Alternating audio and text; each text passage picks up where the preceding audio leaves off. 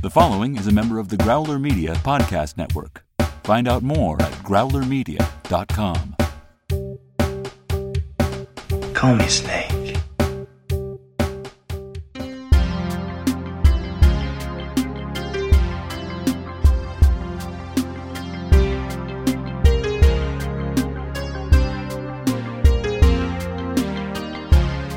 Welcome back to Escape from New York Minute, where we celebrate and analyze the dystopian classic 1 minute at a time. I am Molly Balin. And I am Eric Deutsch. And for one last magnificent time this week, we welcome back Kevin Young of Reopening the Wormhole, a Star Trek Deep Space Nine podcast. I'm so excited to be reopening New York with you guys. Oh, that's fun. Sure. Thank you for joining us and dealing with our trash and our fires and our weird wires and our pee. Yeah, it's sure, no problem. So we have finally made it to minute 30, and this minute starts out with Snake chatting to Hauk about taking a while to get to the ground floor, and Snake is real sinister with a silencer, and it ends with Snake on approach to the crash. And there's some awesome, sweet little synth zings here in this minute. So we are going to get a little bit more of the lay of the land here. Yeah, we actually, as you mentioned, the synth, and as we talked about yesterday, Kevin liking the music, we are in our next song here. This one's called Descent into New York. I have nothing else to add. That's just the name of the song. Cool. So, as I've stated earlier in past minutes, that I haven't really watched this movie for reals, but maybe you guys can just enlighten me. Is this the first time he's just walking around on the street in New York in the movie? Yes. The end of this minute, our protagonist finally actually hits the streets of New York prison. Yeah. Wow. And, this has been discussed a bunch of times before, but we finally are on location here with Kurt Russell. We were on location with Romero and Hauk earlier in the movie, but this is now Kurt Russell for the first time appearing on the location shoot, which is East St. Louis. So yeah, boots on the ground, minute 30. Finally, we get our main guy actually in the prison. I mean, he's been to New York before. He had a woman that he loved and he lost her, and went to Coney Island, and that was good. And so this is his first time back. I'm totally giving you shit right now. Like, it's not real, but like I honestly believed you. Hey, I'm the co-host, and for a second I was like, I don't remember reading that on any of the stuff I read. No. I periodically just make things up, but that's authentically, like, it's not real. But okay. We have this. We have a kind of a sense here that it's maybe a little dodgy here in the prison. I mean, we kind of thought that, but we have this kind of interesting thing where Snake is, getting ready, and he's futzing with his equipment, and there's a little shadowy person thing here that runs past in the hallway that he doesn't see. Yeah, and it's made clear, and it's interesting because in the context of the movie, we just assume it's just some weird prisoner running around, but there is a whole cut scene that was in it was in the shooting script, and the scenes included in the novel as well, that lets us know that this person running by him is a member of the Redskin gang. And the cut scene here it takes place in the main lobby after Snake gets downstairs. He has an encounter with this Redskins gang, and let me tell you, these Redskins are indeed Native Americans, and this scene is pure stereotype. I don't know if John Carpenter at the last minute realized this is pure stereotype, I should cut this, or if they ran out of time or money or what, but here is the scene as it's described in the script. Snake gets into the lobby, and he sees 3 of these Native Americans in the lobby, and they're cooking a cat over a fire, and they have a long pole with scalps on it, because of course they do, because they're Native Americans. And here's the long description of the scene. And keep in mind, most of the sentences, if you look at the script online, most of these sentences end with an exclamation mark. Slowly, Pliskin backs away from the guard station. Suddenly, out of the darkness behind him, a figure leaps out. A 4th Indian. Wild eyes. Piano wire stretched like a noose between his hands. He loops the wire over Pliskin's head, around his neck. Pliskin reacts. The last second, his hand to his neck. The piano wire snaps around his hand instead of his neck. The Indian yanks him backward and screams, "A war whoop!" Pliskin moves, jams his elbow backward into the Indian's gut. Indian doubles over. Pliskin ducks out of the piano wire noose, spins around, and drops the Indian with a forearm to his neck. Instantly, Pliskin begins to run down the corridor. Around the guard station come the 3 other Indians. Bows, knives, arrows in their hands. Pliskin reaches into his backpack, pulls out the flare pistol, stops, spins around, cocks the flare pistol, fires. The flare hits the floor in front of the 3 Indians and explodes. Hissing, splashing phosphorus balls of fire fill the corridor, like a miniature napalm blast. The Indians dive for cover. Pliskin races away down the corridor. A door blasts open. Pliskin lurches out and runs to a concrete wall. He ducks behind it. Several beats. The 3 Indians charge out the door. In a frenzy, searching for him. They race over to the concrete wall. Camera pulls back to reveal Pliskin is gone. And then the movie picks up with what we actually see. Wow. I'm sad they didn't include that, but also probably is for the best. Yeah, I mean, you've got scalps on a pole, you've got the war whoop, they've got bows and arrows. I mean, it's pretty bad stereotyping going on there. The gang's even called the Redskins. Yeah, I don't understand why they needed to be Native American gang. Yeah, it could have been anyone. Yeah. Yeah, but the stuff they describe sounds kind of fun. Aside from that. So they didn't actually shoot that. That was just in the script. Correct. Yes. Okay. Yeah. No, that's yeah, less culturally sensitive. Yeah. Definitely. Yeah. Yeah. No, that was good that they let that go. For sure. Yeah. I think that it's a little more effective anyway. I mean, aside from, the other racist connotations of that. I think that, just separate from that in the movie, having somebody just like run through here is a little bit more effective in terms of being like, oh wow, there's people who are already here. They're already like they're living here and they're everywhere, and they're creepy, and makes them a little bit more creature-like than almost human.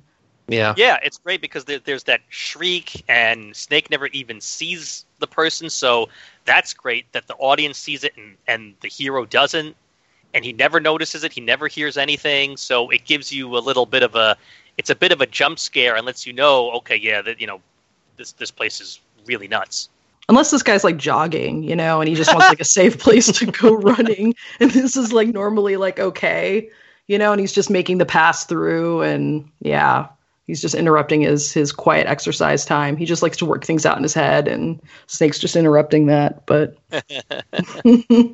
he's wearing his best all-black jogging suit. Yeah. Now, before I know we jumped ahead a bit here to after Snake could leave, but a couple of things from when he's still up there on the 50th floor. I want to talk about that walkie-talkie that he's got. The prop that was used in this movie is actually made from a kid's toy by a company called Fanon, Fanon, and they just painted it black and silver. It was small enough for him to clip on his belt, and you can actually go on eBay and find old Fanon toy walkie-talkies for sale if you're so inclined to maybe make your own homemade Snake Plissken walkie-talkie.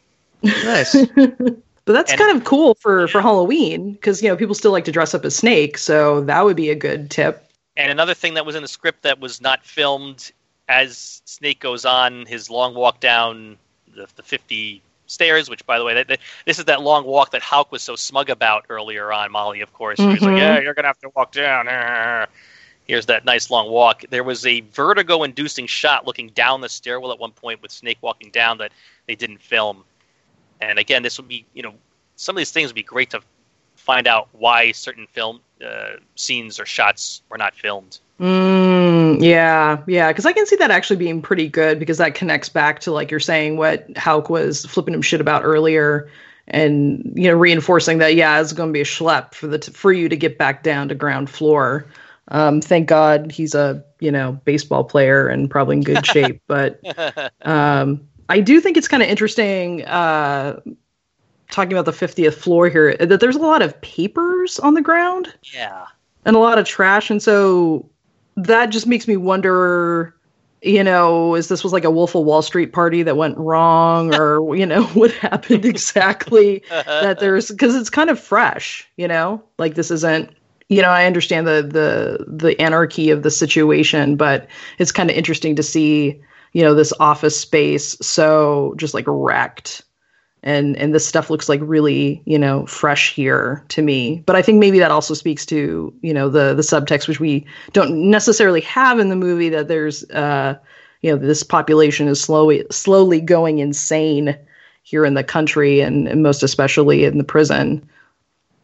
Yeah, it almost makes it seem like when they made the announcement we're turning Manhattan into a prison, everyone has to leave the island.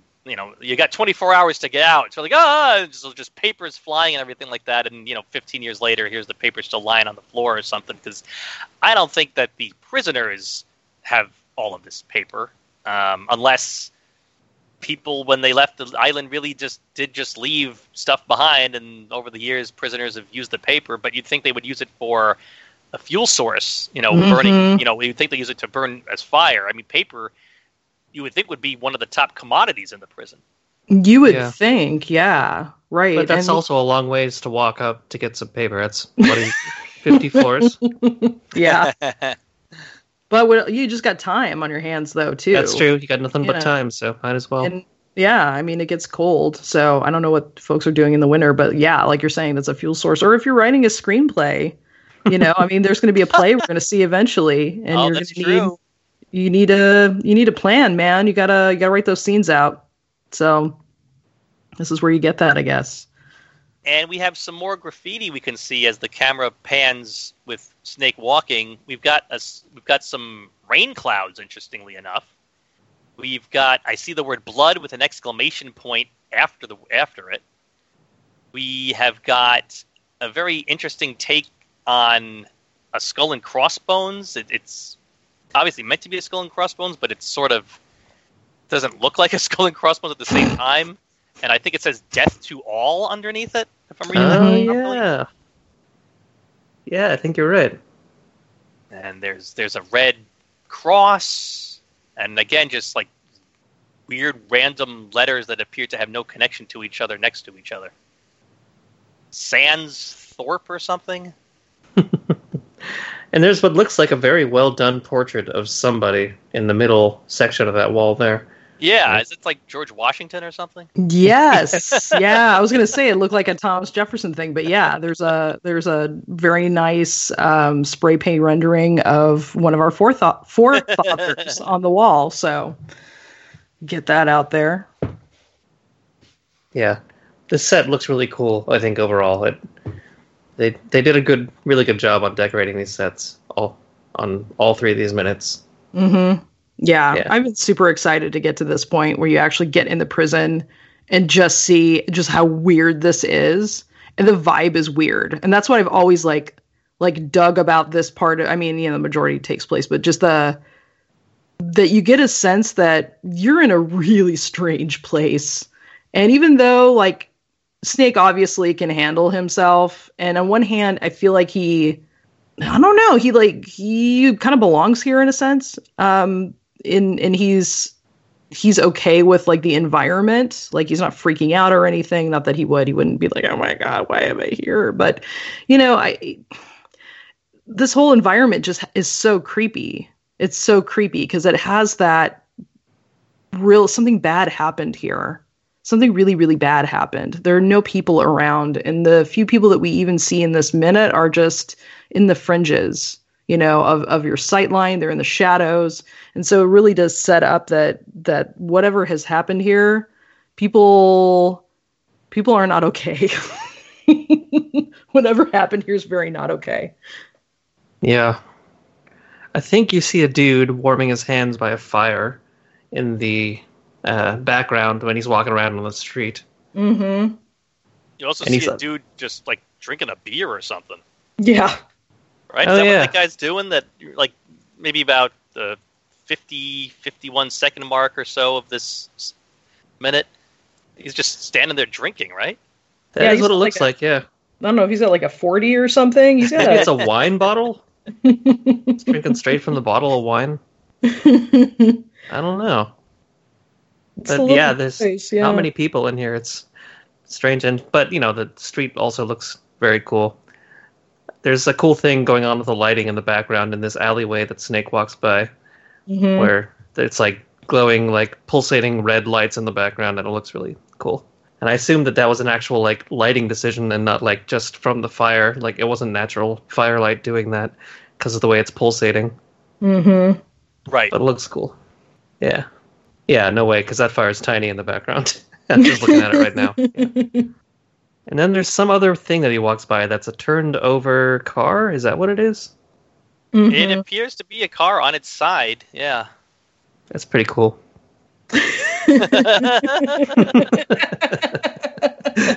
It is pretty cool. I mean, I kind of dig that somebody just hulked out and just, moved this to the side.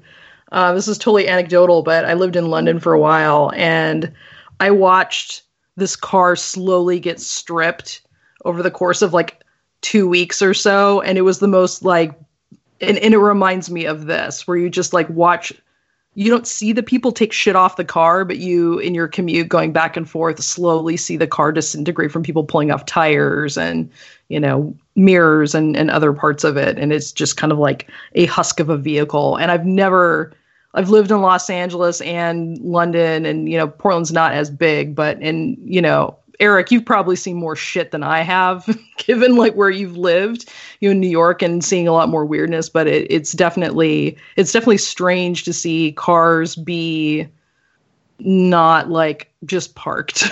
And there looks to be a crashed plane, maybe in the background at the very end here. Yes, you are correct. Yes, I wonder how that got there. I'm guessing that's something that is going to be covered in the next minute. And was previously covered in previous minutes as well.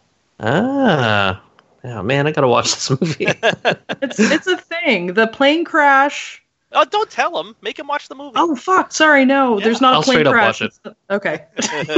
You gotta promise to watch it now. Yeah. Is it me, or is there like a water fire hydrant situation also happening here at the very tail end of this minute? Oh yeah, you're right. Wait a minute. It totally is. Yeah. Yeah. Well, that's so. Again, with thinking about the wasted paper upstairs, what a waste. I mean, clean water. Come on. I know, right? You can't just have that spewing up like that. That's a major waste of resources. I'm just saying, like, Kevin, you should be crying being out of San Diego. Look at all that fresh water being wasted. I know. We're in a drought, guys. Come on.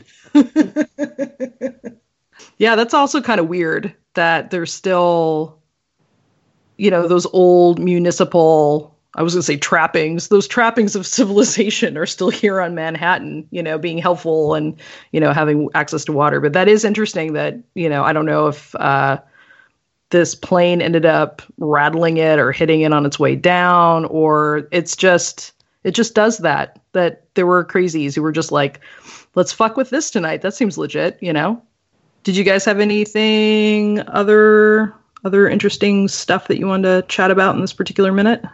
My notes for the week are complete. Yeah, same. I think I'm all out. All right. Well, Kevin, thank you very much for joining us this week. Give everyone one more bit of info here about where they can hear you usually. You betcha. Yeah. I am a co-host on Reopening the Wormhole, a Star Trek Deep Space Nine podcast, and we're watching every single episode in random order. We've only got about 10 left at the time of this recording. It'll be even less than that by the time this airs, probably. Actually, I don't know when this is going to air. I could be totally wrong. But we would love to have as many people come join us as they want. We're on iTunes, on Stitcher, on just about everywhere you can find a podcast. And you can find us on Facebook, Twitter, Instagram, and hit us up on an email at reopeningthewormhole@gmail.com. So we'd love to have more listeners. Wouldn't we all? Yeah. Well, Kevin, thanks again for joining us. And if you want to chat with us about our show, we are on Twitter, NY Minute Pod. We are on Facebook in Brains Library, the Escape from New York Minute Hangout. Make sure you subscribe so you never miss out on an episode, and you can always rate and review us if you like us. And until next episode, be on time, stay out of the sewers, and we'll meet you on the other side of the wall.